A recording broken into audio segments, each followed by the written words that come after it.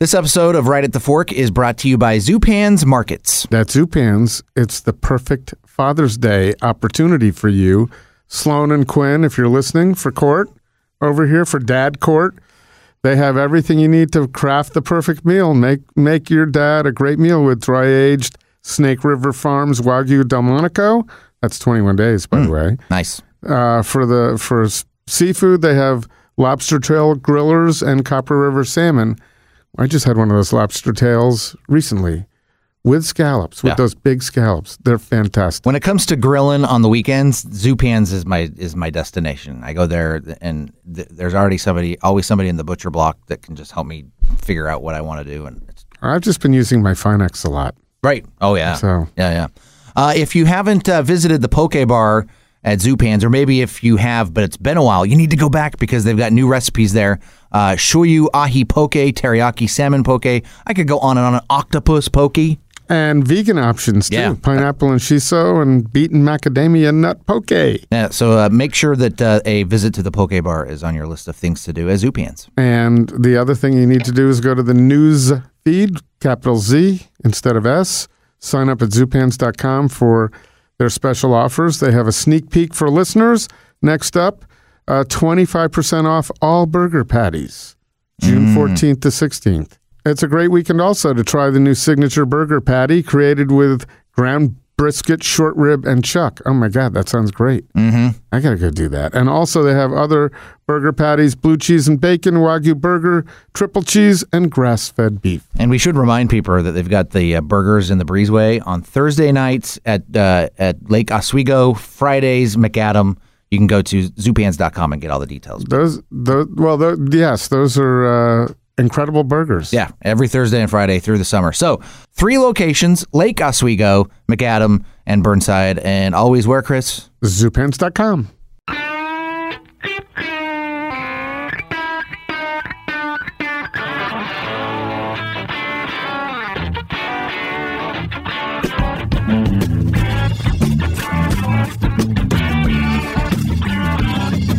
Here we go. It's time once again for Portland's Food Scene Podcast. It's Right at the Fork with your host, Chris Angelis from Portland Food Adventures. And Court Johnson over there with the pea hat. Got my pea hat. With the organ right in the middle of it. It's awesome. Thank you. Got the green color going on over there. I do. Right. I'm going kind of summery because it's going to be like, well, today's, I think we're only into the low 80s, if that. But like tomorrow, have you seen the forecast for tomorrow? I have. It's going to get hot. I'm out of here. Yeah, you're out. You're going to head out to the coast. I'm always out of here. Yeah.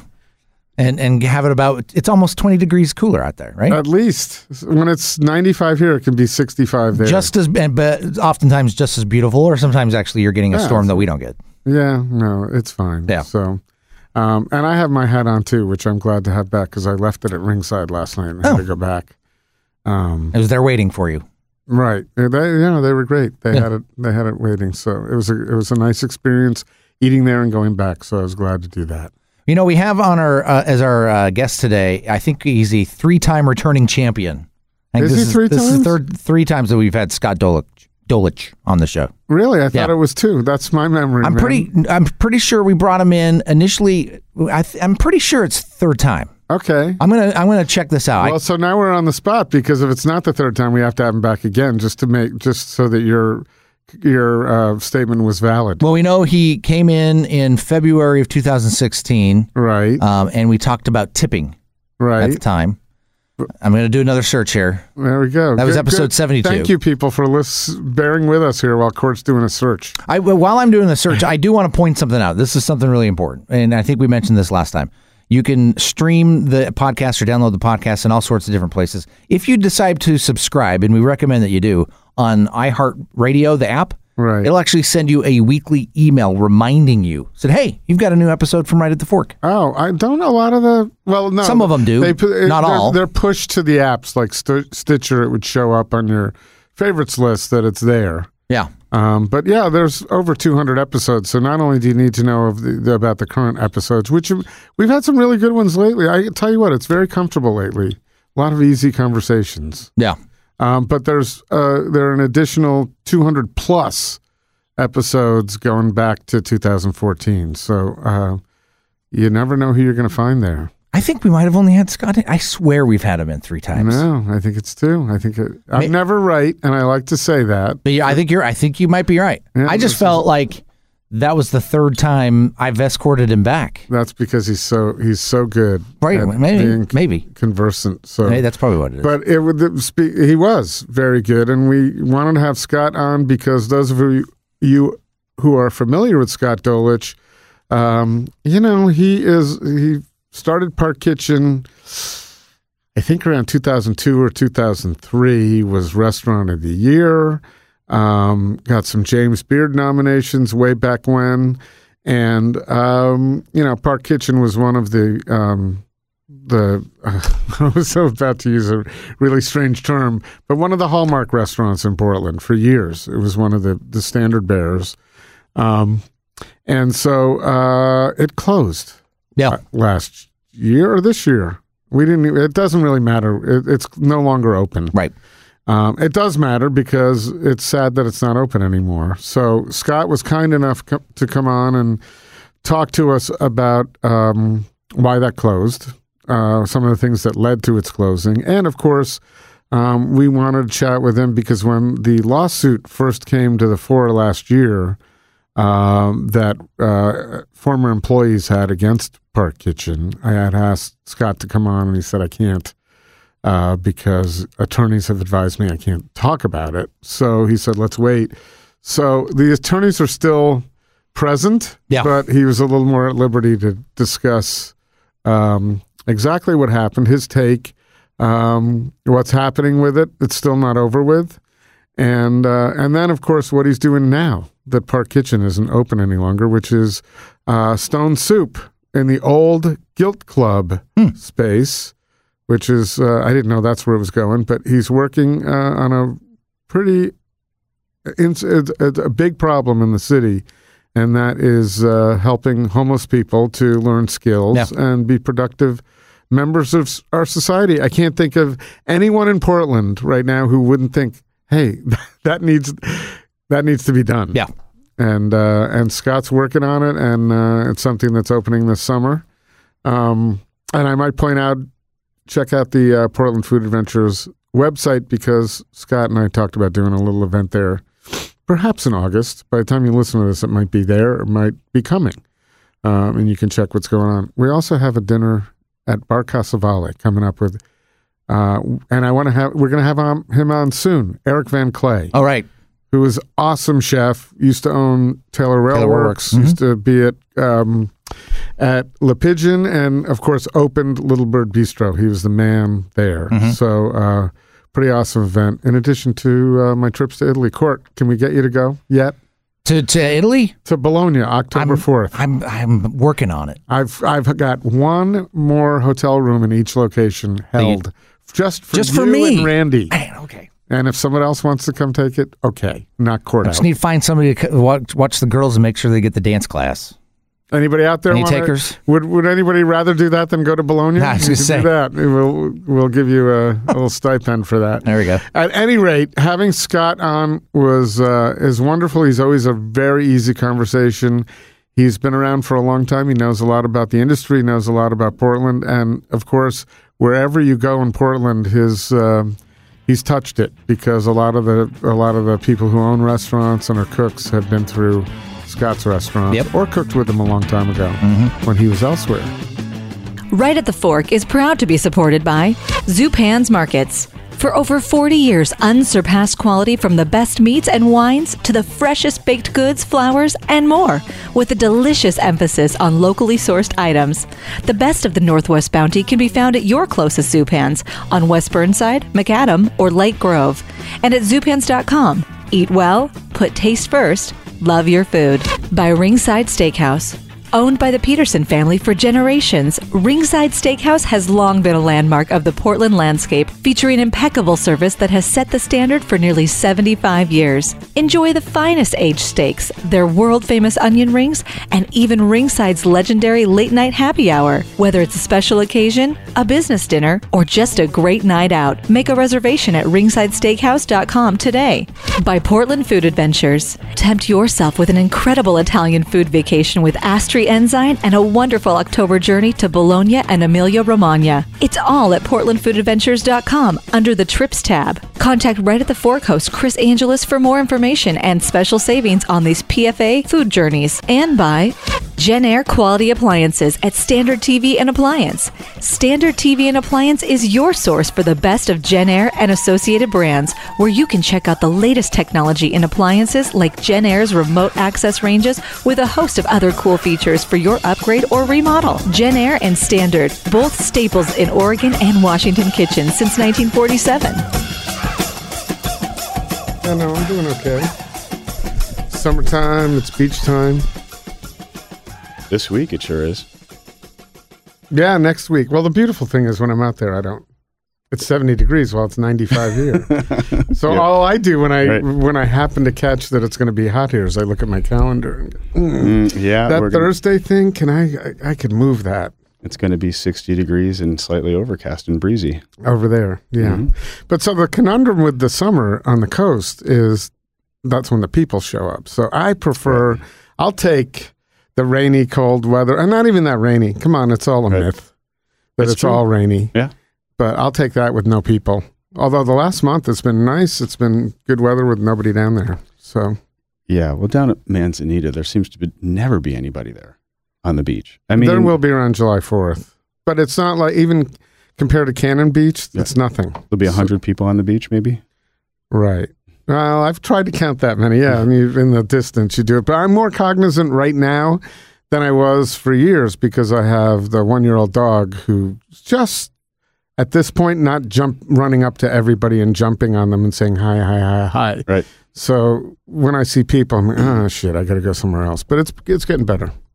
So yeah, and you're getting a little time to chill now that you didn't have for a long time. Although you Yeah. weren't in the kitchen at Park Kitchen until kind of the end. You were there a little more. You know, I mean, in recent years, not forever. I joked on myself, and certainly my employees joked on me about being in the kitchen or being out of the kitchen. And even when I was out of the kitchen, I was working. It was a small restaurant, so Right. you're there. You can't just leave it. That's not what you just told everybody. Right? Yeah, living the dream. Yeah. You know, I got my guys doing all that stuff. No big deal. And not that they work great, but you know, it's a small business, so you can't just step out and set it and forget it. I don't know anybody who's really done that. I mean, I'm sure it's You know, a little bit here and there, and after you get it up and running, you can take a vacation. Yeah, you can certainly do that. And there are guys, you know, Andy Ricker's super good at it. He's got really great people working for him, and John Gorham for sure. Mm-hmm. But those guys all have infrastructure. They've got 100, Right. maybe more employees. It took a long time to get there too. Took a long time to Things get just there. happen. Yeah, Um, but that's small restaurants. mhm. You know, that's part of what it is. And most people don't get into it for that. You know, they're into it for the passion, and they want to cook, or they want to serve wine, or they want to interact with people. But after 5, 6, 7, 10, 15 years of that, you're like, I need a break. Right. Well, and it's hard work and almost thankless financially. I mean, Yeah, the financial aspect of it, I'm sure that I've listened to a lot of the podcasts, and everybody has the same gripe. You know, you're working your ass off for, if you're doing well, 5%. I thought the other day I've been almost pretty passive, but I would really love, because I think we're all curious. I would love to, different guests that are sitting there doing different things. I'd love to say, so how much did you make last year? Because I think people wonder, is it, when someone with a great restaurant is there all the time, Right. are they making, and I don't care necessarily, but I just want to get an idea. I hearken back to when I first met John Gorham at Tasty and Sons, and he was working there all the time. Or they are a Toro Bravo, Right. and we were talking cars because he loves cars, and he was talking about the newest BMW 5 Series or something. And I said, well, what are you driving? And at the time, it was something like a 12-year-old 5 Series. And I said, well, when are you going to get the new one? Well, when I can afford it. And I thought, oh my God, you've got Toro Bravo and you've got Tasty and Sons. Yeah. I mean, everybody has other expenses and different things going on in their life. But Tasty and Sons is the new hot thing, and people are lines around the block, and you can't afford I don't know about a new BMW, but a new Mazda, whatever. Yeah. That was then. I think he's driving a nicer car now, a couple of them. Yeah. But I've always wondered, what does that mean? And not because I really want to dig into people's business, just from an industry standpoint. Are people making six figures in this industry? Are there many? No. Yeah. Flat out, no. And in Portland, I'd say specifically, just because it skews so much towards the small DIY restaurant. Mm-hmm.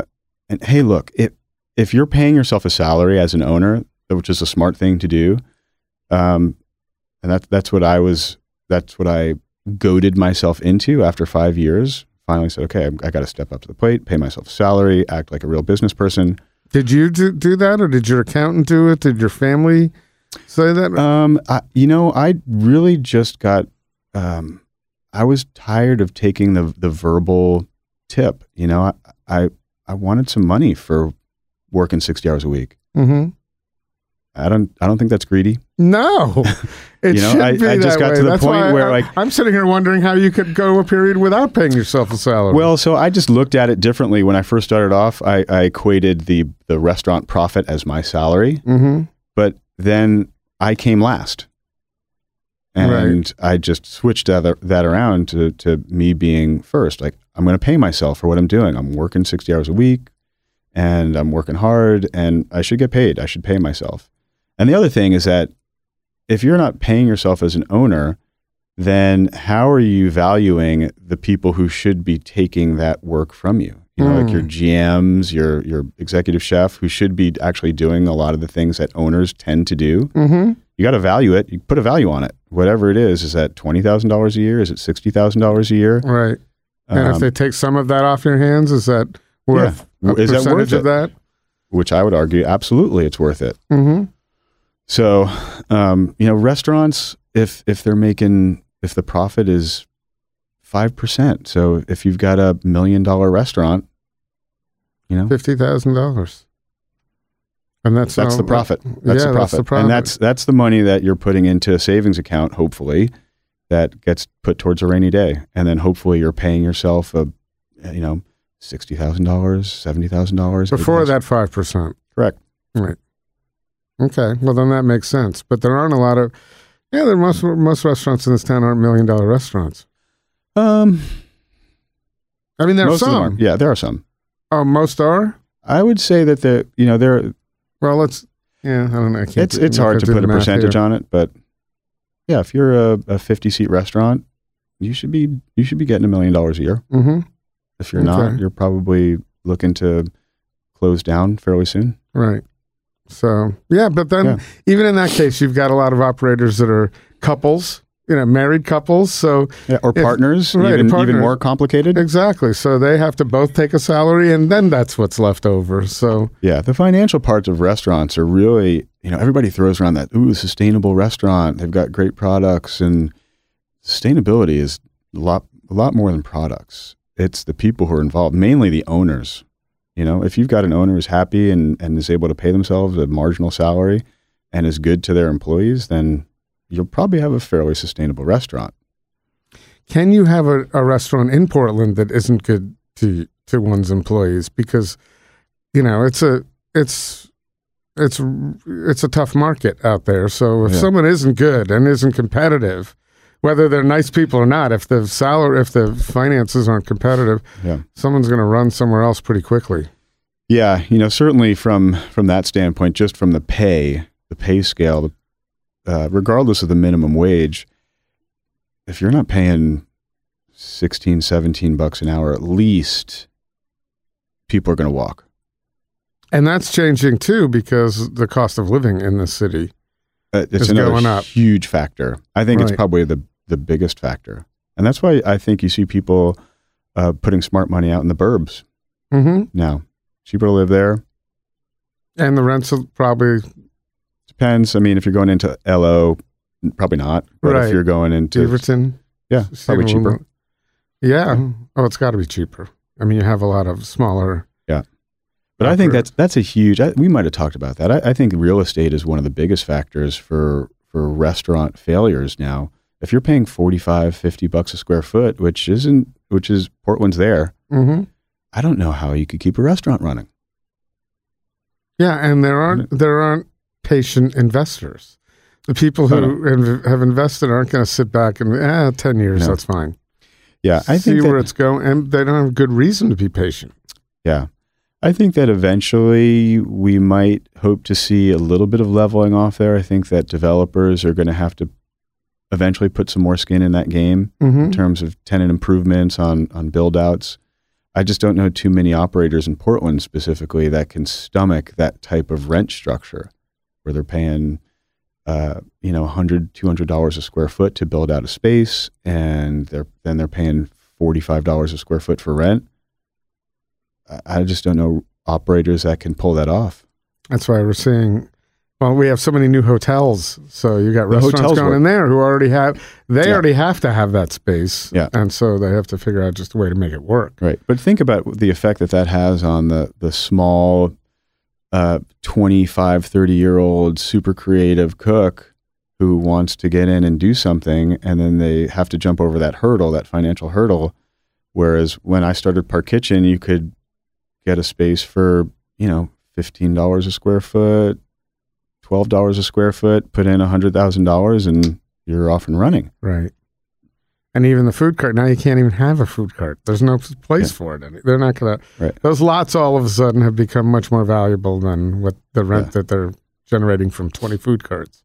Yeah. But there are some bright spots in there. I think that food halls definitely, they seem to work if they're set up well and they're curated well. Pine Street's a great example. You go in there, any lunch, any dinner, and it's full. It's full.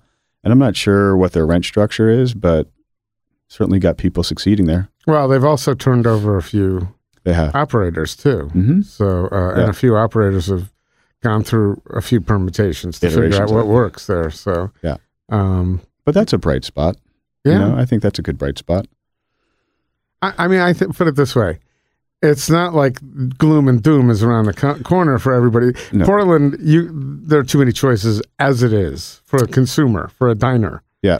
So we're not in jeopardy of losing great opportunities. Yeah.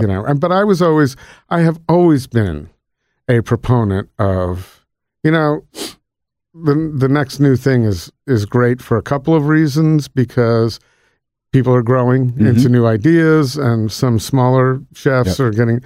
But I was always a great proponent of, seriously, and I said this in this chair a lot: support the Park Kitchens and the Higgins and the Paley's places. These are the places that have been around and set the tone, and it's not easy to sustain a restaurant. And you know this, and we'll talk about it in a second. It's not easy to sustain a restaurant as an older operator. In this environment where, eaters talking about 16 things a week that are brand new to go to. And so that takes the eye off of Park Kitchen. That takes people's attention off of Park Kitchen.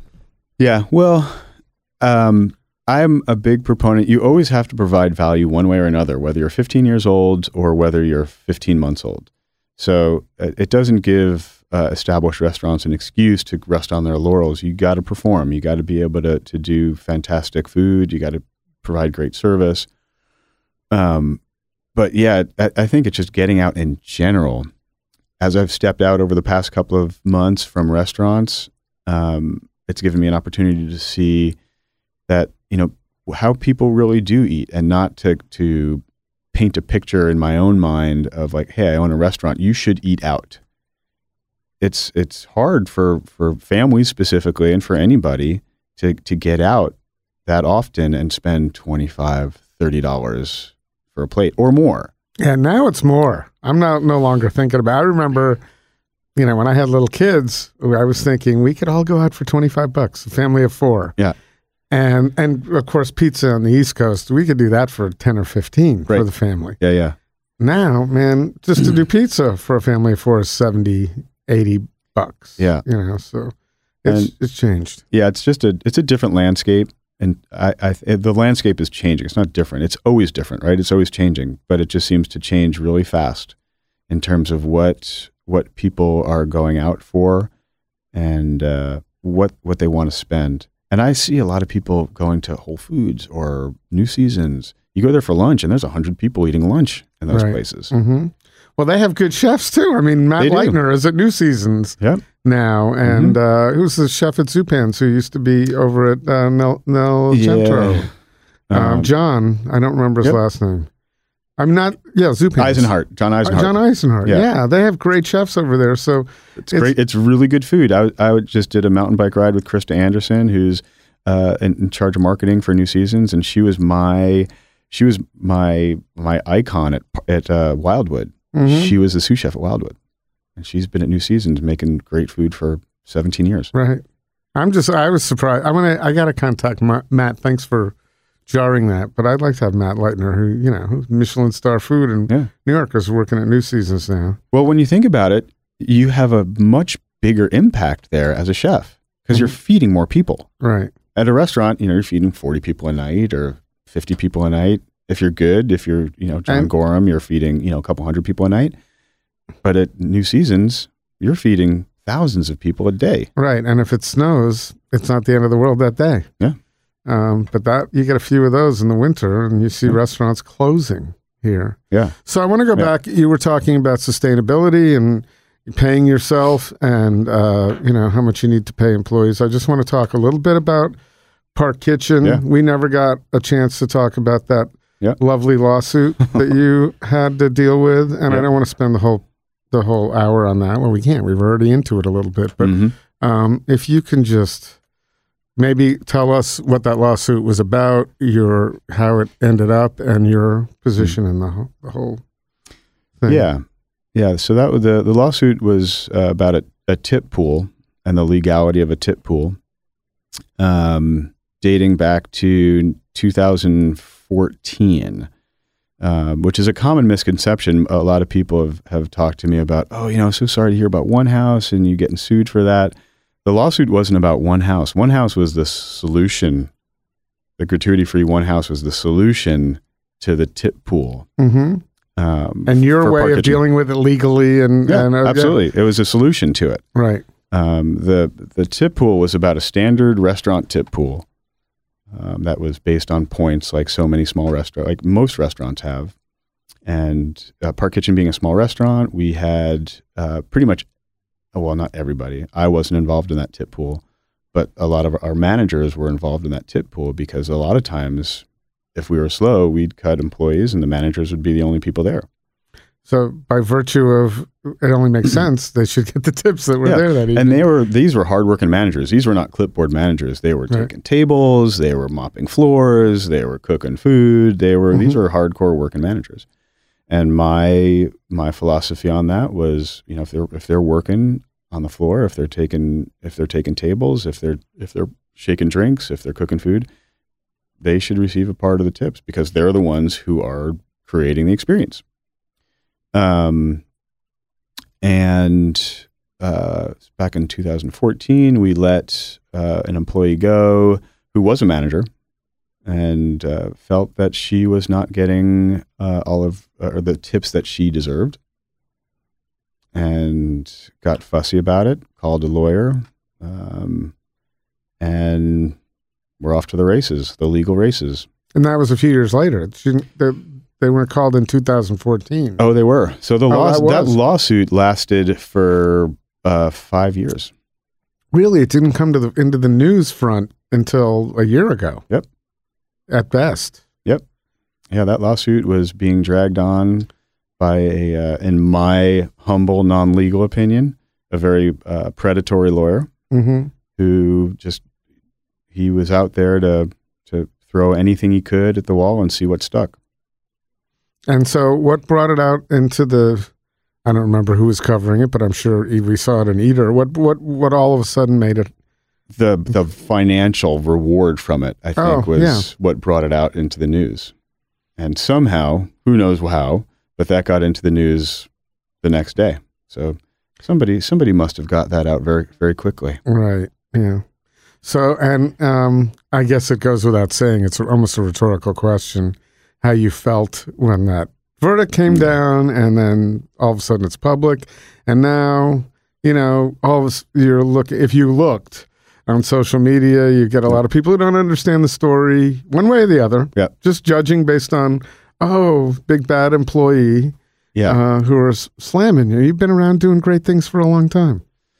Well, yeah, I took one look at the social media aspect of that and promised myself that I would never look at it again. That's hard to do. I never looked at it again. And I understand what people would feel about it, but the silver lining from it was, as soon as it came out, the people who knew me, along with my employees and former employees and a lot of people in the community, reached out and said, I know this isn't you. This sucks. And, anything I can do to help. We know Park Kitchen. We know how you treat employees. And, I feel confident in the way we handled ourselves. I don't have any regrets about what we did, including the things that we got charged for. And I don't feel that I still disagree strongly with the state case verdict. But that was part of the only real silver lining for me was like people reaching out saying, I know this isn't you and anything we can do to help. And I was worried about my reputation, but my reputation came out fully intact. Which just goes to show that there is still a tight community in Portland, which is heartening. Yeah. With all the competition, there's still a great community in Portland. Well, you have such deep roots here too, with all the people who've been through Park Kitchen and that you worked with before Park Kitchen. Yeah. So that stands to reason.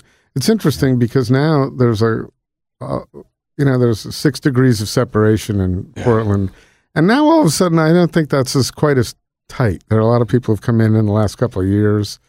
But it's still there. The roots are still there. Portland still has a fantastic restaurant community, and it's unique just because it has such a big impact. And Portland is still a really forward-thinking, innovative.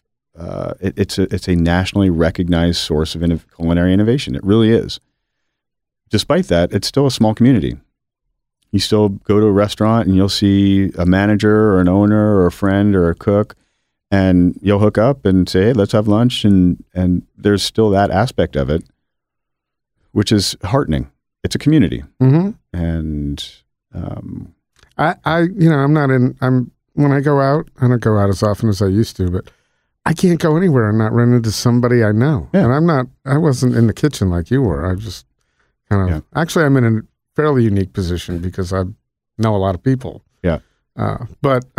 So what did that have, what effect, if any or all, did that have on the demise of Park Kitchen, the lawsuit? Well, it did have an impact on it. Certainly having that big of a lawsuit on your balance statement going into a lease negotiation didn't make any sense for me to renew a lease with that type of debt to pay down. It just didn't. Right. In my dream world, I'd really hoped to be able to create a business entity, a restaurant that I could hand down to key employees, but I couldn't do that either in good faith. So that was disappointing. The one thing that it did beat through my head, which of course it took someone like my wife to say, like, dude, how long are you going to do this like you're doing it? What's it going to take for you to actually step back? What's it going to take for you to are you going to be doing this for another 15 years? And it's all you knew, really. It's all you've known. You're right from college almost. Well, it's what you've been doing for all these years, or at least the last almost 20 years. Certainly I'd made the decision early on to understand the systems and to really create the systems. So that's the part that I was able to leave with, and some of the things that I'm doing now, even though I love to cook and I'm pretty damn good at it. Like I'm super happy being able to cook for people. That's my happy space. But I don't want to do that professionally when I'm 60. I know a lot of the systems. I'm great at running food systems, and I'm a good project manager now. So those are some of the things that I've been doing lately that food taught me, restaurants taught me. Are you at the point yet where you're able to look back and go, all right, maybe this was a good thing? Because it's hard to. You were, it's like a death. Yeah, and like I would never have chosen to end Park Kitchen like that. That was really, really difficult for me personally, and for the people who were there, because the people who stayed were devastated. They were devastated. Like really, like these are people that I want to be friends with, just because they're such good people. It was really hard for them. So that was really difficult. But, in the end, I do think things happen for a reason, and just having this event kind of beat me over the head, saying, okay, hey, it's time to pick your head up and look around, because, there's still a lot of great things to do in the food world out there. And you're young too. Besides own a restaurant. Right. And that's where I'm at right now. So, is there an upside? Of course there is. There has to be. But yeah, it was definitely a really hard. It was the most difficult, challenging thing that I'd ever been through, the lawsuit. And what was the period of time from when you just started thinking, all right, I probably can't keep going? Or was it just the lease negotiation that caused a deadline for you to decide, I got to close it? How long was that retching period till you finally made a decision? And the retching didn't end when you closed it either. No, not at all. I mean, for a long time, as soon as the lawsuit happened, and my attorneys were fairly straight up about the financials of it, and it was gut wrenching. It really was. That whole 4.5 year period was like, God damn it! I've worked so hard just to have this trip me up. And I really truly believe that I treated people well, and I'm positive of it. As soon as this happened, I had people reaching out saying, "You were the best boss that I ever had." In the end, that's what's really important. That and the support of the community who worked with you, and had been, and also your diners who'd been to your restaurant for years. It was a favorite of many people. Yeah.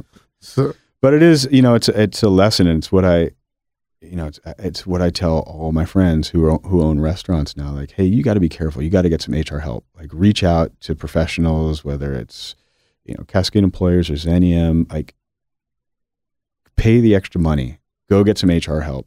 It's scary, but it's worth it, because there are these predatory lawyers who are out there, and if you're in business long enough, you will get a lawsuit. And you haven't heard a lot of them, but I can guarantee you that almost all of these successful operators who are out there, they've got lawsuits. They've got some type of legal thing happening against them, because there's a lot of predatory lawyers out there who make their business plans out of this. This is what they troll for it. And it's almost a pay me now or pay me later situation, because that's exactly what it is. With people who are running on slim margins, that's a tough thing to add to the. Yeah. Pull away from the margin is I'll go get some HR help just in case. It's like insurance. It's exactly it. It's like the last thing on an owner operator's mind to put more money into something that's not going to make money. Right. It's not going to make money. You're going to go to Xenium or go to Cascade Employers, and you're going to spend, a couple $1,000 a year on getting an HR audit. Dude, I got to buy a new stove. I got to buy a new refrigerator. I got to pay people $17 an hour. I got to pay the rent. But like you said, it's pay me now or pay me later. You can choose to pay the good lawyers, or you can choose to pay the bad lawyers. Make your choice. Wow. That's a shame. Pausing here a moment, Chris, to talk about Ringside Steakhouse, the place to go to for any event. And it's a great place to pause and enjoy life. Yeah. I was just there last night. I did the Sunday happy hour with my son. You spend time, because I typically go with my daughter, so I can't take them into the sunken bar area. But you spend, oftentimes that's where you're going, right? Yeah, it's an unbelievable value. That's what I'm looking for. But I also go and enjoy some meals at Ringside too, which are fantastic. Yep. I've had some great steaks and other things. But last night, we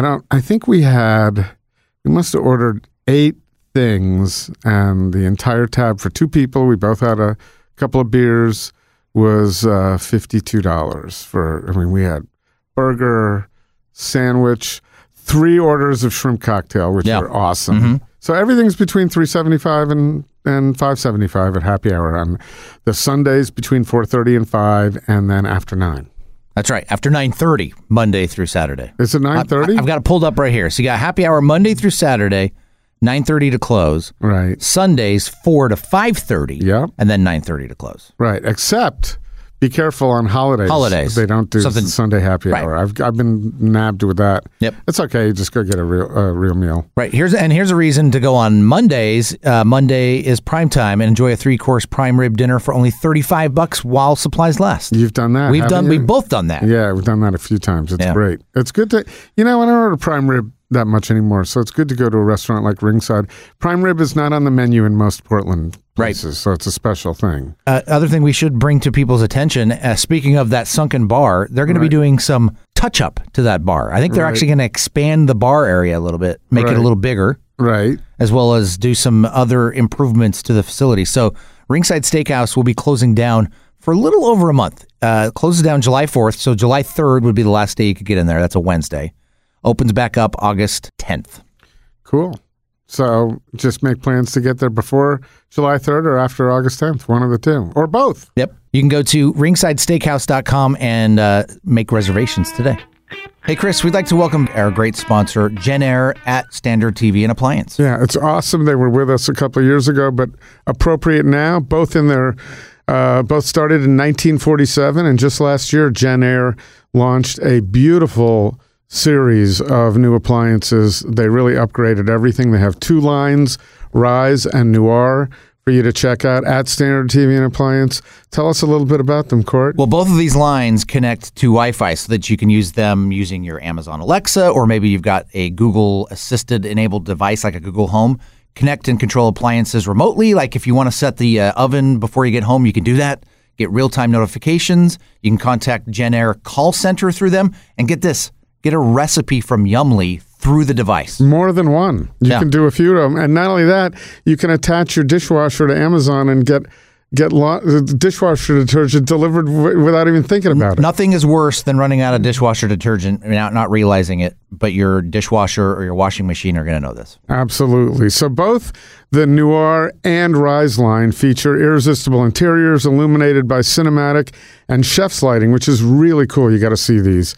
Smooth racks and flat tines, an expanse of dark glass. Really easy way for you to check out these lines. You can Google search Genair Rise or Genair Noir. That's one way to check these out, but there's an even better way to do it. Go down to Standard TV and Appliance. They have 4 locations, one in Beaverton, 2 in Portland. The showrooms are beautiful, and you'll be able to see them not only in the showrooms, but on the showroom floor, and also one in Bend for our millions of listeners out that way. Mm-hmm.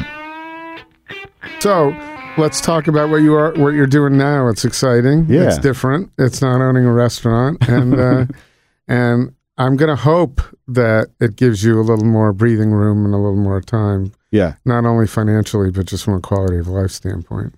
Yeah, you're right. So I'm working for Stone Soup right now, which is a new nonprofit restaurant startup. And you might be thinking, nonprofit restaurant? That's most restaurants, isn't it? But Stone Soup, they're combining 2 issues that are near and dear to my heart. One is the homeless and at-risk situation in Portland. And by at-risk, there's recently incarcerated or marginalized, at risk of homeless. But it's just a huge, it seems like almost intractable situation that it's, I think, at the top of most people's minds. Yeah, lately, in the last year, I'd say it's really, it's become a cloud. Huge problem. And it's not just Portland, it's every major city. And so what Stone Soup wants to do is to create a program, a 3-month program that gives their participants life skills and some culinary training and culinary expertise in that 3-month period, and then help them find jobs in food service industry. So it's not just giving them a safe space. It's actually trying to teach them how to fish. It's trying to teach them how to pay for themselves or to get a living wage. Mm-hmm. And obviously, Portland is in such a labor shortage. Just finding enough people to staff your restaurant, especially the back of the house, is so difficult now. It's so difficult. So being able to provide a potential pipeline to get talent to people, huge. So I can fit into that really well. I know a lot of people in the food world. I can help place people. Obviously, I can run a kitchen. And so what I'm doing is basically helping them start up their kitchen, get their systems running, and hopefully make some great food, help them make some great food. So that's one of the things that I'm doing. And the other is doing some consulting work, trying to advise people not to set up restaurants. That's it. And if they do, well, that's an interesting ad because it's a self-defeating ad right off the bat. Well, it's funny because a lot of my first advice for people who are getting into the restaurant business is like, why are you doing this? What is your expectation here? And a lot of times it's pretty standard. Yeah, I want to have a restaurant because I like to feed people and I want to be part of the community. And okay, is owning a restaurant the best way to do that? Right. Just working at one might be a little easier. Yeah. So I'm doing a little bit of that now, which is fun, and it's interesting for me after 15 years of having so much skin in the game, just being on the other end of that and saying, well, like I recommend that you think about doing this, or this is what I've done in the past, and this is what worked, and that's what didn't work. And having people say, I hear you, but screw it, I'm going to do it. Okay. Well, at least they sought out some information and got it, and they're But Stone Soup is going to be fun. I'm really looking forward to that. I'm looking forward to them opening up their doors and seeing when's that opening? Hopefully, I think second week in July. Oh, that's right around the bat. Right around the corner. Yeah, the bat. Yeah, we got it. It's right around the bat. Yeah, what is that? On deck. Baseball game. It's on deck. Yeah. And so what can people do to help support that other than, I guess, go and eat when it gets up and running? Yeah. But how about the industry? What can they do? Help partner up with Stone Soup. So they're doing a really cool program right now where they're trying to get chairs from their partner restaurants, and they'll put little plaques on chairs. Oh, that's cool. Saying that, hey, like John Gorham has brought chairs in. Who else has brought chairs in? We've gotten chairs from El Solido, and that whole group's brought chairs in. But just to be able to have partner recognition in there, and hopefully have a safe space for the participants to land is going to be a big thing for us. What's the screening process for some of the at-risk people to come in there? That's a good question. We're figuring it out right now. And it's going to be pretty rigorous because we don't really have a lot of the social services that can help these people. So we're going to have to choose from organizations that provide those services, like Central City Concern, Pear possibly, and Rosehaven, and all those social service organizations that's what they do. And we'll just be able to have them for 8 hours a day to teach them a little bit about food and hopefully place them. So they're the ones who are saying, here are a few people that should be in this program. Yep. You take them 3 months, and then it's you can do what you can to place them. But then if they're not placed, I guess then they're back where they came from. Right. And we had a super interesting weekend that we spent up at the Fair Start program. I'm not sure if you're familiar with that up in Seattle. So they're an amazing organization up in Seattle that's been doing basically this on a much larger scale for about 27 years. And they've started up a consulting arm called Catalyst Kitchens, which we're working with them. And they gave us a really good insight into what they're doing up in Seattle, which is pretty amazing. They've got some big money behind it, Google and Amazon. I was going to say, they probably have that. And if it works in Seattle, it'll probably work in Portland, at least. We hope so. We hope so. Similar cities, just different sizes, different scales. We hope so. So we're trying to get some good advice on them on how they run their model, because it's basically a Stone Soup that's very much expanded. They've got multiple food service organizations. They've got multiple restaurants. They've got a very, very cool facility where they've got their training facility in there. They're very sophisticated about their outreach, which is one of the things that it'll be a big ramp up period for us, is to just get out in the community. Because I think once we can show that, hey, if we spend $5,000 on a participant for this program, we could save, potentially $8,000 or $10,000 for the community. Mm-hmm. And I think that would resonate with people if I was a donor. Well, not only that, but just the fact, and I guess I'm not paying full attention, but just the fact that something's being done. Right. Something positive is being done in the right direction. As opposed to, I don't hear a lot of things that are ideas being floated out there on how to, I hear concepts. I've seen, I saw on YouTube that on the Seattle is Dying video that was done on one of the TV stations up there, which is largely negative, but at the end they point to some positive outcomes in Providence, Rhode Island, I believe. Mm-hmm. So, but it's those things I don't hear being implemented here or floated or talked about. I'm sure somebody's talking about them somewhere. Yeah. But, and just do something, right? Try something, do something, because the government's not fixing it, and it's not necessarily their fault. Really, it's not their responsibility either. I think that there's multiple levels of responsibility. Mm-hmm. But the city government needs to do something. The buck stops there. Part of the buck stops there, I think. But there's a lot of stuff that we can do in the restaurant community, and I've felt that for a while. But the restaurant community is already one of the first industries that is doing a lot for the community. They are, and tapped a lot to do charity events and there's a lot of asks for that, which was super onerous for me. Like, you'd get one a week saying, "Hey, will you cook for this gala event? And we've got a $2 a person stipend for you." Great, thanks. Let's go. And plus exposure. Yeah, that's right. Yeah, and restaurants are so strapped right now. They can't do that. And what does that exposure really mean? So if it doesn't mean anything in your bottom line immediately. But one thing that they can do is provide jobs. Right. It's not most restaurants, when I tell them what Stone Soup's doing, they're like, if we can just get somebody in to wash dishes, we'd be excited. We don't need fantastic high-end chefs. We want somebody who has some gumption and really wants to just work. I can't tell you how many Facebook posts I see that are either looking for a dishwasher permanently or I need one tonight. Yep. I'll pay anything almost to get a dishwasher in here. Absolutely.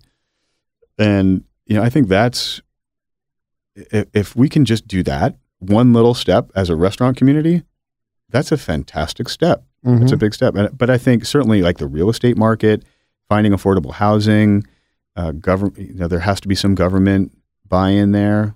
Municipal government buying in there.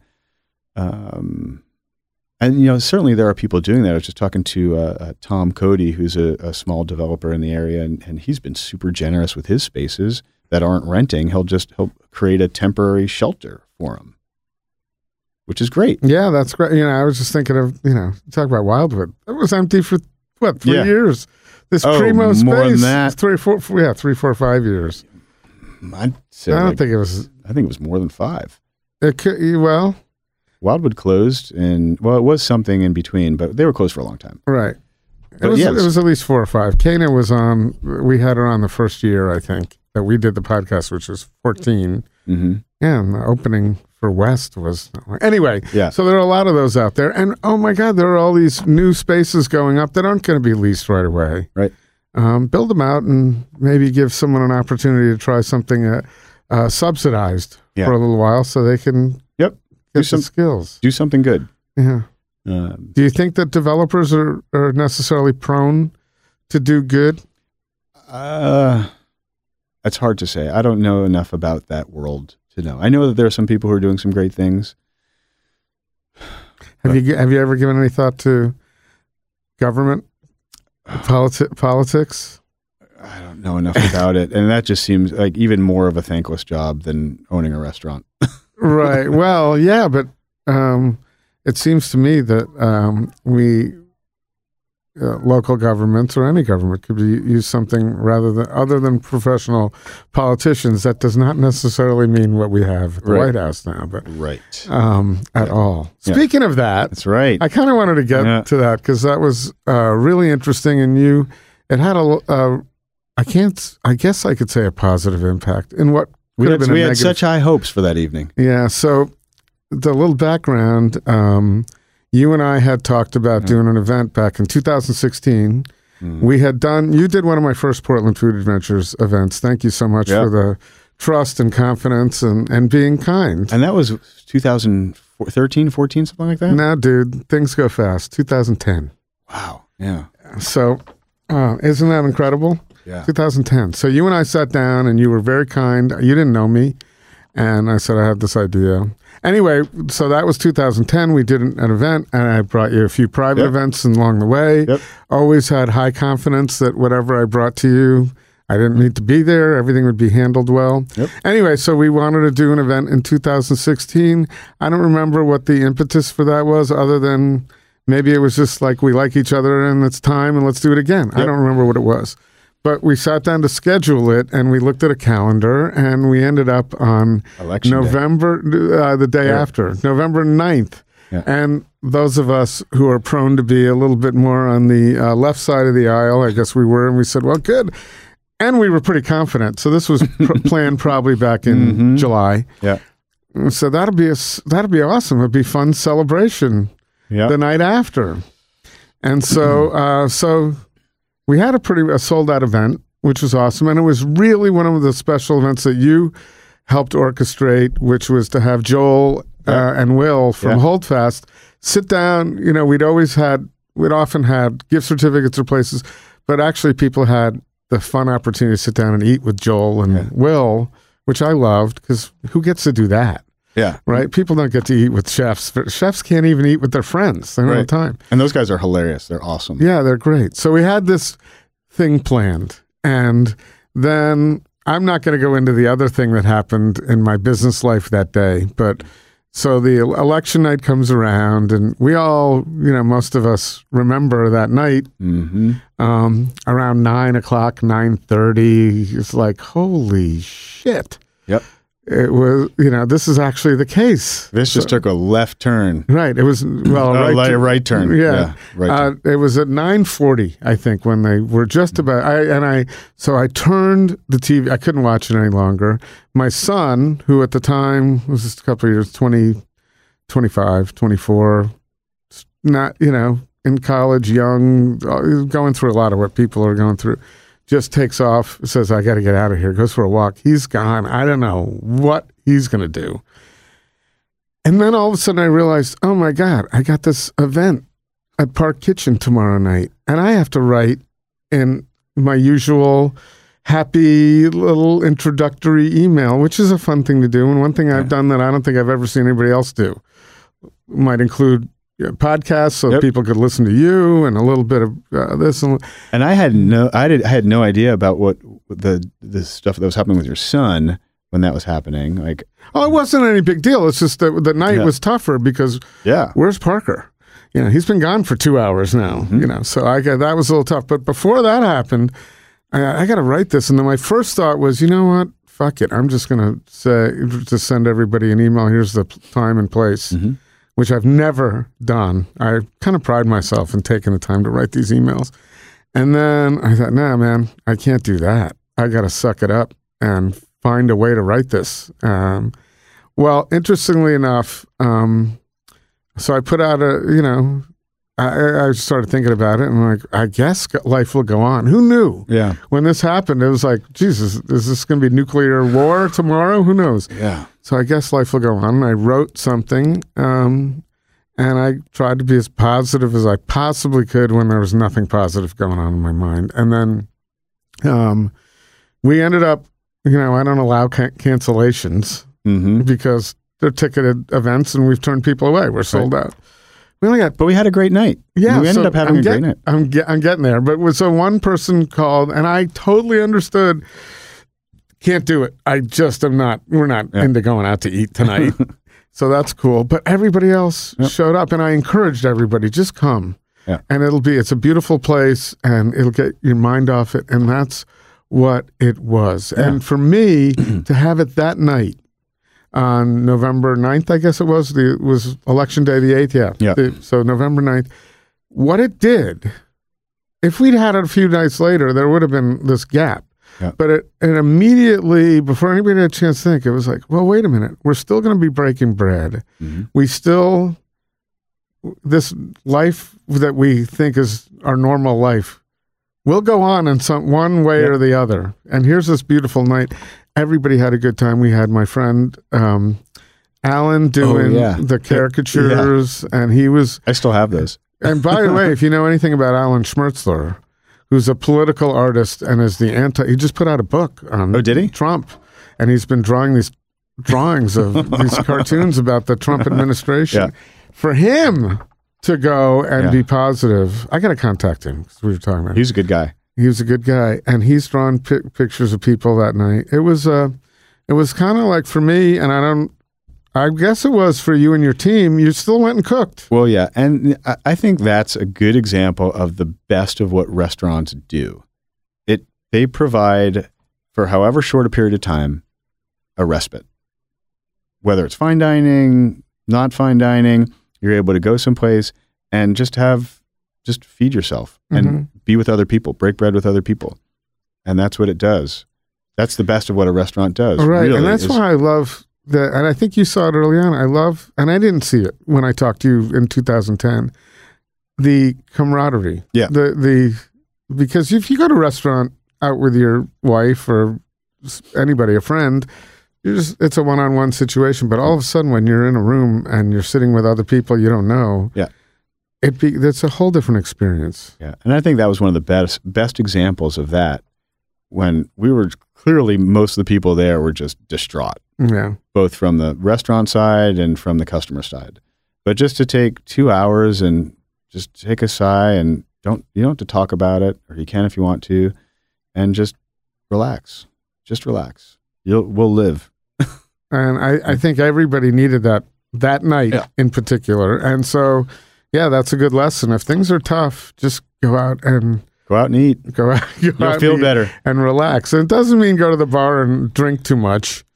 Or it could. I guess it could. That's not my thing. That's not my jam. So, but I guess it could. So, what do you, now that you're not necessarily in the restaurant, are you getting out much to enjoy our food world? Getting out for sure.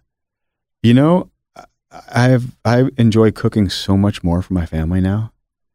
Now that I have an afternoon to basically just relax and enjoy cooking for my family. I never thought. How old are your kids? They're 17 and 15. Oh, good ages, and you're not going to have them home to cook for no. long. Like I'm looking down the barrel of an empty nest fairly soon. Mm-hmm. And it's just so much nicer now to cook for them and friends and family, because that's my outlet. Right? That's your primary cooking outlet. That's my outlet right now. Yeah. So it's been awesome to be able to do that for them. It's been really sweet. And just to do some other things do you come up with new recipes, or are you just using the old standards that you know really well? Sometimes I guess I use the same process. I'm still a local seasonal guy. I love going to the farmer's market, seeing what's there, and as soon as I see something, I'll buy it and create something from that. Mm-hmm. But it's not complicated. It's 3 or 4 ingredients, and I don't have prep cooks peeling garlic or anything like that. So it's usually fairly simple. But getting out for sure, like this weekend is a good example. I was out hunting for morels with a couple of buddies, and then went mountain biking the next day. And I wouldn't do that on my weekends when I was owning a restaurant. I was recuperating. Well, I find it interesting that I was referring to going to restaurants, but you're out, the first thing you thought of was just doing something. Just get out, lift your head up and do something fun. Get outside. Right. It's just awesome to be able to do that. And we live in a wonderful spot to do that. And this time of year. Oh, yeah. Will this be your first spring, summer where you haven't been? And how long? When was the last time you had a spring, summer? Did you ever have a spring and summer? Never. To enjoy? Really never that I can remember. Just because I was, owning Park Kitchen, I probably had more opportunities then to go out. I just didn't take them. Right. Guilty. totally guilty. Well, I don't. It's easier in hindsight to look at that, Right. But now you can't. Now, don't do that now. But Just I would take advantage of it now. I totally am kicking myself for not taking a break. I always had this thing, like most restaurant owners have a thing, like got to build it, make another one, work harder, I can succeed. And that comes at a cost. See, I've never been able to understand even having one restaurant and working there day after day. That's not my psyche. So I had to learn over time. Don't judge all these people on how hard they're working based on my makeup. So they love to cook. And so I used to be shocked that people who are cooking every night would go home and just cook for their spouse, and they would want to do that. I would think the first thing I'd want to do is not be near the kitchen. Yeah. But I don't think, but you guys, many of you think that way. And, but I think one thing that anybody can do to advise anyone as we get older is breathe a little more. We're so overscheduled in this society. Take a break and just have nothing planned. Right. Yeah. Everybody was asking me whenever they found out about Park Kitchen, like, what are you going to do? What are you going to do? What are you going to do? And you know what? I'm going to go take a walk. How's that sound? How about, do you sit there and ever actually look at Netflix? Do you do that? What's on now without a plan? I'm learning a little bit. My wife is teaching me how to do that. I generally don't hang out real well. Just spending. You never done it. Never done it. I'm not super comfortable with it, and I think that I'm not alone in the restaurant world. Most of us kind of beat ourselves up in terms of, like, if I'm not doing something, I'm not worth it. If I'm not, creating something, making money, helping somebody, I'm not doing anything. And just like getting beaten over the head by someone saying, take a break. It's okay. You'll be fine. I've been doing that as much as I've been telling people. I'm not saying I haven't. Which makes you smarter than most. Yeah, well, I'm older, so I've had some time to learn. And also, I take a hit on the income end of it by having breathing time and living in Manzanita. But on the other hand, there's quality of life. So I've always felt that's pretty important. Yeah. Do you, are you going to get some travel in? I know it's not easy with a 17 and 15-year-old. We'll get a little bit of travel in. I'm trying to plan a trip with my brother who's going over to Dubrovnik in Croatia, which I've always wanted to go to. So I might get out with him in September. But a lot of just local stuff. I went out and took a fantastic mountain bike ride with Jason Barakowski up in Hood River, who's at an amazing winery called Hiyu up there. Totally idyllic. Hiyu? Hiyu. Hiyu. And that's where he is now? Yeah. And I didn't know that. Like, I'm totally jealous of his lifestyle. He and his family, his beautiful family, are living out in Hood River, and they're skiing and mountain biking and camping and stresses. It seems like it's an ideal world. Yeah. I'm sure he's stressed and he's got his own problems to deal with, but there are a lot of ideal worlds out there in this, especially in this state. Yeah. And this region, Washington too. Yeah. Food's a big world. There's lots of other things to do besides restaurants. Portland obviously has many restaurants, a couple too many. Right. And there's a lot of other stuff to do. There's what I've been doing. I remember, I don't remember what came up, but I remember one statement you made to me once was, we were talking about an event and profitability on it or something. And you said, it's food. You're not in this to make money. And I thought, well, I don't know. I'm in a different part of it than Scott is. Can I figure out a way to make some money in this world? I never figured out a way to make a killing. Yeah. But a little bit, enough to. Yeah, it's real hard. And it kills me too, because I live, the other day I was going past St. Jack, which I think is one of the best restaurants in Portland, if not the nation. Like I think St. Jack is a fantastic restaurant. Are you buddies with Aaron? I know him, and I think he's a fantastic guy. Yeah. And I think it was a Thursday or Friday maybe, and it was I think 8:00 or something like that, and it was half full, and I'm like, what the fuck? Yeah. Like, this is one of the best restaurants in the country. They should have a line out the door. And that is also because there's a zillion new places, Yeah. the shiny object somewhere else. Yeah, there's another shiny object someplace. And there's also, he's got La Moule. So I wonder what that was like that night, because that place is fantastic. Well, So- the funny thing is you get someplace like, it's all the like super, super casual spots, ice cream spots. Great example. Salt and Straw, Ruby Jewel. They make fantastic stuff.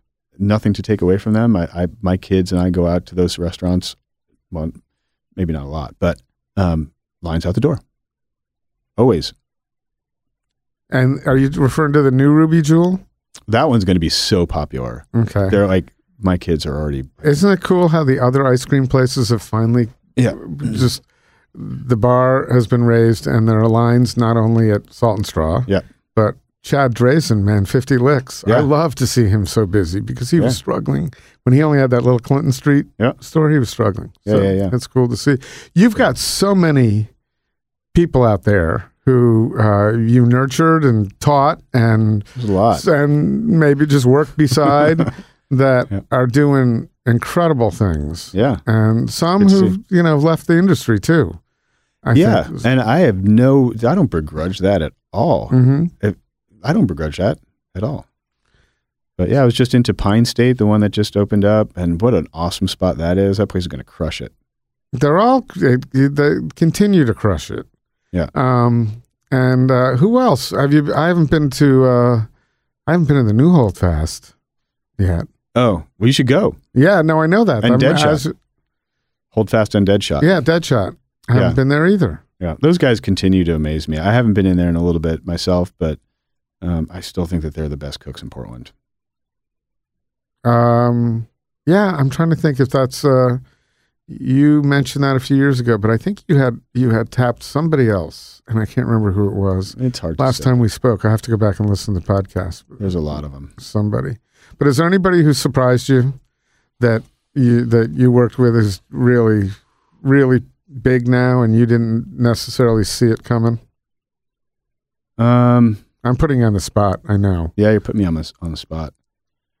Let's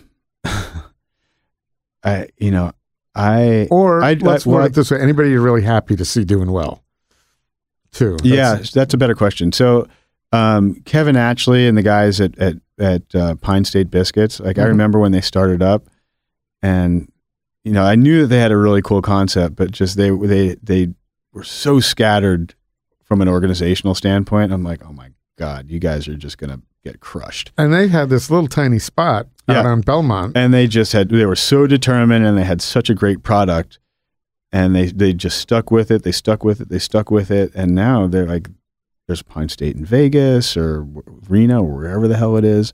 They've got 3 spaces here. I didn't realize they'd gone out of state. Yeah. Yeah. And they're just doing so well.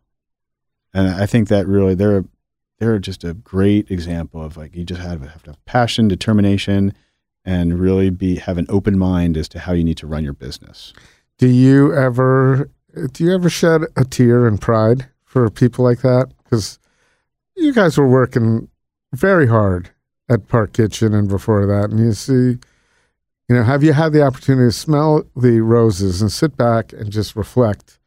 And like there was a movie of your life, and or a documentary, and they're talking about you and Scott. Do you ever have you taken stock? No pun intended on Joel, but not yet. I don't feel like I've reached that point yet. But certainly, whenever I stop into a restaurant where somebody, a previous employee from Park Kitchen that's owning something or managing something. It's all fantastic. I was just up in Seattle visiting an ex-sous chef, Caroline Pond, at Homer up there in Seattle, which I had one of the best meals I've ever had in my life there. It just like nailed it. And she came as a culinary graduate and super quiet, barely said a word, and she's like a monster. And that's awesome to see. mm-hmm. Whether, how much I had to do with that, I don't know, but something. I think someone needs to either write the book or actually what I think would be more fun, super expensive production to do the Wildwood story. Yeah. I think that would be really cool to go back there and just have to see cinema when none of you knew it was coming. Yeah. Right? When you were working at this one little restaurant, there were not many in Portland like that. Corey Schreiber is a complete mastermind when it came to bringing people on. I think that was probably his greatest strength. And I was actually just joking with him and another ex-Wildwood employee. Corey totally dragooned me and this other guy into helping him do a IPNC event. Mm-hmm. And it's just a joke because Corey, like, all he has to do is like, hey, I got this cool thing and won't you mind helping me out? And it's like, yeah, it's Corey Schreiber. Of course I'm going to help him out. And sure enough, it was, you end up doing the work for Corey. And I'm sure he's probably laughing and cursing my name right now. But, that's one of his skills is to like tap people who he thinks are really good and he likes to work with. And he just accumulates a community around him, which he still does. However many years after Wildwood has closed, he's still got a community of people around him. Oh, yeah. And I found it fascinating. Yeah. And a lot of for Cisco now. Yeah. It's crazy. But it's a cool little niche for him. Right. It's a great little niche. Well, Cisco was very smart. If you're going to tap somebody, there's a guy to tap. Absolutely. But it's funny, like when you talk to some of the like 20, 22-year-old cooks, Corey Schreiber, who the fuck is that? Hey, some of those 22-year-old cooks. Who's Scott Dolich? Right. Yeah. Oh, right. Totally. Damn it. I know. Well, it'll happen. And it's okay. Yeah. It's fine, Getting old? No, you're not. But the good thing about being bald is it's very hard to tell how old you're getting. You keep it, go with no hair. You can't tell. You look young. Yeah, it's the cheap way to not age. Yeah. I got to try that. I've never been able to go all the way. Yeah. But naturally speaking, I've lost a lot of it. So yeah. No, Court was just saying that, that's his way of losing weight is just make sure that he has a big beard. That's exactly right. Big beard, big hat naturally makes me look thinner. Yeah, super cheap. I don't know about that. No, I'm just kidding. You know what works for me is $25 for a ball cap and you're thin. He's got a lot of them. He keeps getting thinner and thinner with those caps, those hats. But what works for me? It's interesting, and not necessarily thinner, but younger. So I change my facial hair quite a bit. So I'll shave it off, and then I look in the mirror and I look a little younger, and then I grow it back and I feel like I look a little younger. Just change. Right. You don't look the same. I don't know. Give yourself a compliment. Damn, I look good today. Yeah, I don't know if I've ever really. I haven't done that in a long time. But look better. Living on the coast, that's the other thing. I don't think I've gone public on this podcast. Since I moved out there and I weighed myself at the doctor's office the other day, 50 fucking pounds. Really? Off. From living out on the beach? Just from living out there. And I can't say I've made a super conscious effort to go on a diet. I walk with the dogs. That's the big one. Yep. And I'm not in Portland 7 days a week. Yeah, eating fantastic food. And I can't afford to do that anyway, so that helped in a couple of ways. But let's face it, like how many restaurants are open during the week on the beach? Well, I was very happy before Salmonberry Saloon opened up there because I used to say I'm learning I cook a little more and I get great stuff at Zupan, so I enjoy the solitude of just cooking for myself. Right. I hate the cleaning. Man, I just hate the cleaning. But but at any rate, no, there aren't a lot of great places out there, and even if there are a few, I love Marzano's Pizza. That's great. Oh yeah, that place is good. Yeah, it's really solid pizza. To drive home with the aroma of the roasted onion and sausage pie. Yeah. It's really good. So, but I don't need great restaurants out there. It doesn't matter to me. There's enough to visit here. And I have a girlfriend now, and we've been doing crawls. So when we're in, we go to generally, we try, and sometimes we just, that's enough. We're done. Right. We did a little Bar Casavala, Scotch Lodge, and Kennard the other night. So I was in at Kennard. Man, we had a good meal there. And it's fun. It's a great atmosphere. Yeah. Gabe Rucker, God damn it, he always just does the right thing. Yeah. And he's got a great team. He does. They're all great. And Andy's great. I love him. So a couple of others, we're done. We're out of time. But any other places you've been that, like Kennard, that have just knocked your socks off? No, not that I can. I'm not really eating a lot of upscale stuff right now. Right. Any place that's not upscale. I've had a couple lunches at Duck House. Love that place. There you go. Love it. Had another great dim sum meal at HK Cafe. My kids are obviously super dumpling freaks right now, so everybody is. So that's where we go. Cool. Have you been to? I never asked this question, not knowing. And Corey, maybe you've been there. Big's Kitchen. I just started going to out in Beaverton. I haven't, but I've heard fantastic Denny's things. place. Yeah, it's good. It's good. There's easily. another great example of like unbelievable chef, right? Right. Ben Bettinger, like super fucking talented. Yeah. Making fried chicken. Yeah. Good fried chicken. Yeah. It's the grilled chicken there that I think is phenomenal. Yeah. So, and it's inexpensive and it's easy and it's casual and it's big. Yep. I ran into Gabriel Puscuzzi of Stack Sandwiches. Yeah. We just happened to run into. Everywhere I go, I run into somebody. It's nuts. Yeah. He was out at Big's? Yeah. Does he live out there? No, he was just out there. He was out there for some work project, getting some material or something, and said he was going to try it too. And we both just converged. But at any rate, that's what makes the scene kind of fun. But smart, right? He's right out in Beaverton. Great location. He kind of opened the door because now all of a sudden you're hearing Chef's Table wanting to do things like that. Mm-hmm. And I think that they are going to be pioneers in getting people out to the suburbs. And I've always thought that's a great idea because I used to live in Lake Oswego and there weren't a lot of great restaurants there. You have to. Yeah. And even living in Southwest, I've heard it many times. I live in far out Southwest near Barber World Foods. I got to get on the highway to go to eat and I don't care, but I'm just saying it would be nice. Andy Ricker opened Pock Pock out there in the old Humdinger. And those guys, like, I went into Pock Pock probably a month ago and had dinner there with a group of people. That place is so fucking good. Yeah. Like, there's a reason why he's so big. It's just because he's got tons of ingredients there. I don't know how he does it. Do you have that syndrome where you have this? I forgot how good this was. Yeah. I used to have that with Park Kitchen. I'd go there and go, geez, I haven't been here in a year. Yeah. It's great. Yeah. So, a lot of places to enjoy, and you'll have a little more time to do it now. And so where is Stone Soup? Stone Soup. It's at the old Gilt Club, if you remember. So it's 306 Northwest Broadway. Okay. Right on the corner of Flanders and Broadway.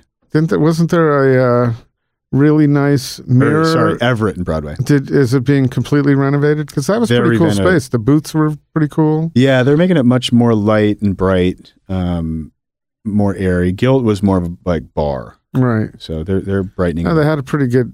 Chris Carricker was pretty talented. Yeah, there. Very talented. That was a big loss for Portland. I know. Although there was a lot of people. There were a lot of people that pick up his slack when he left. Yeah.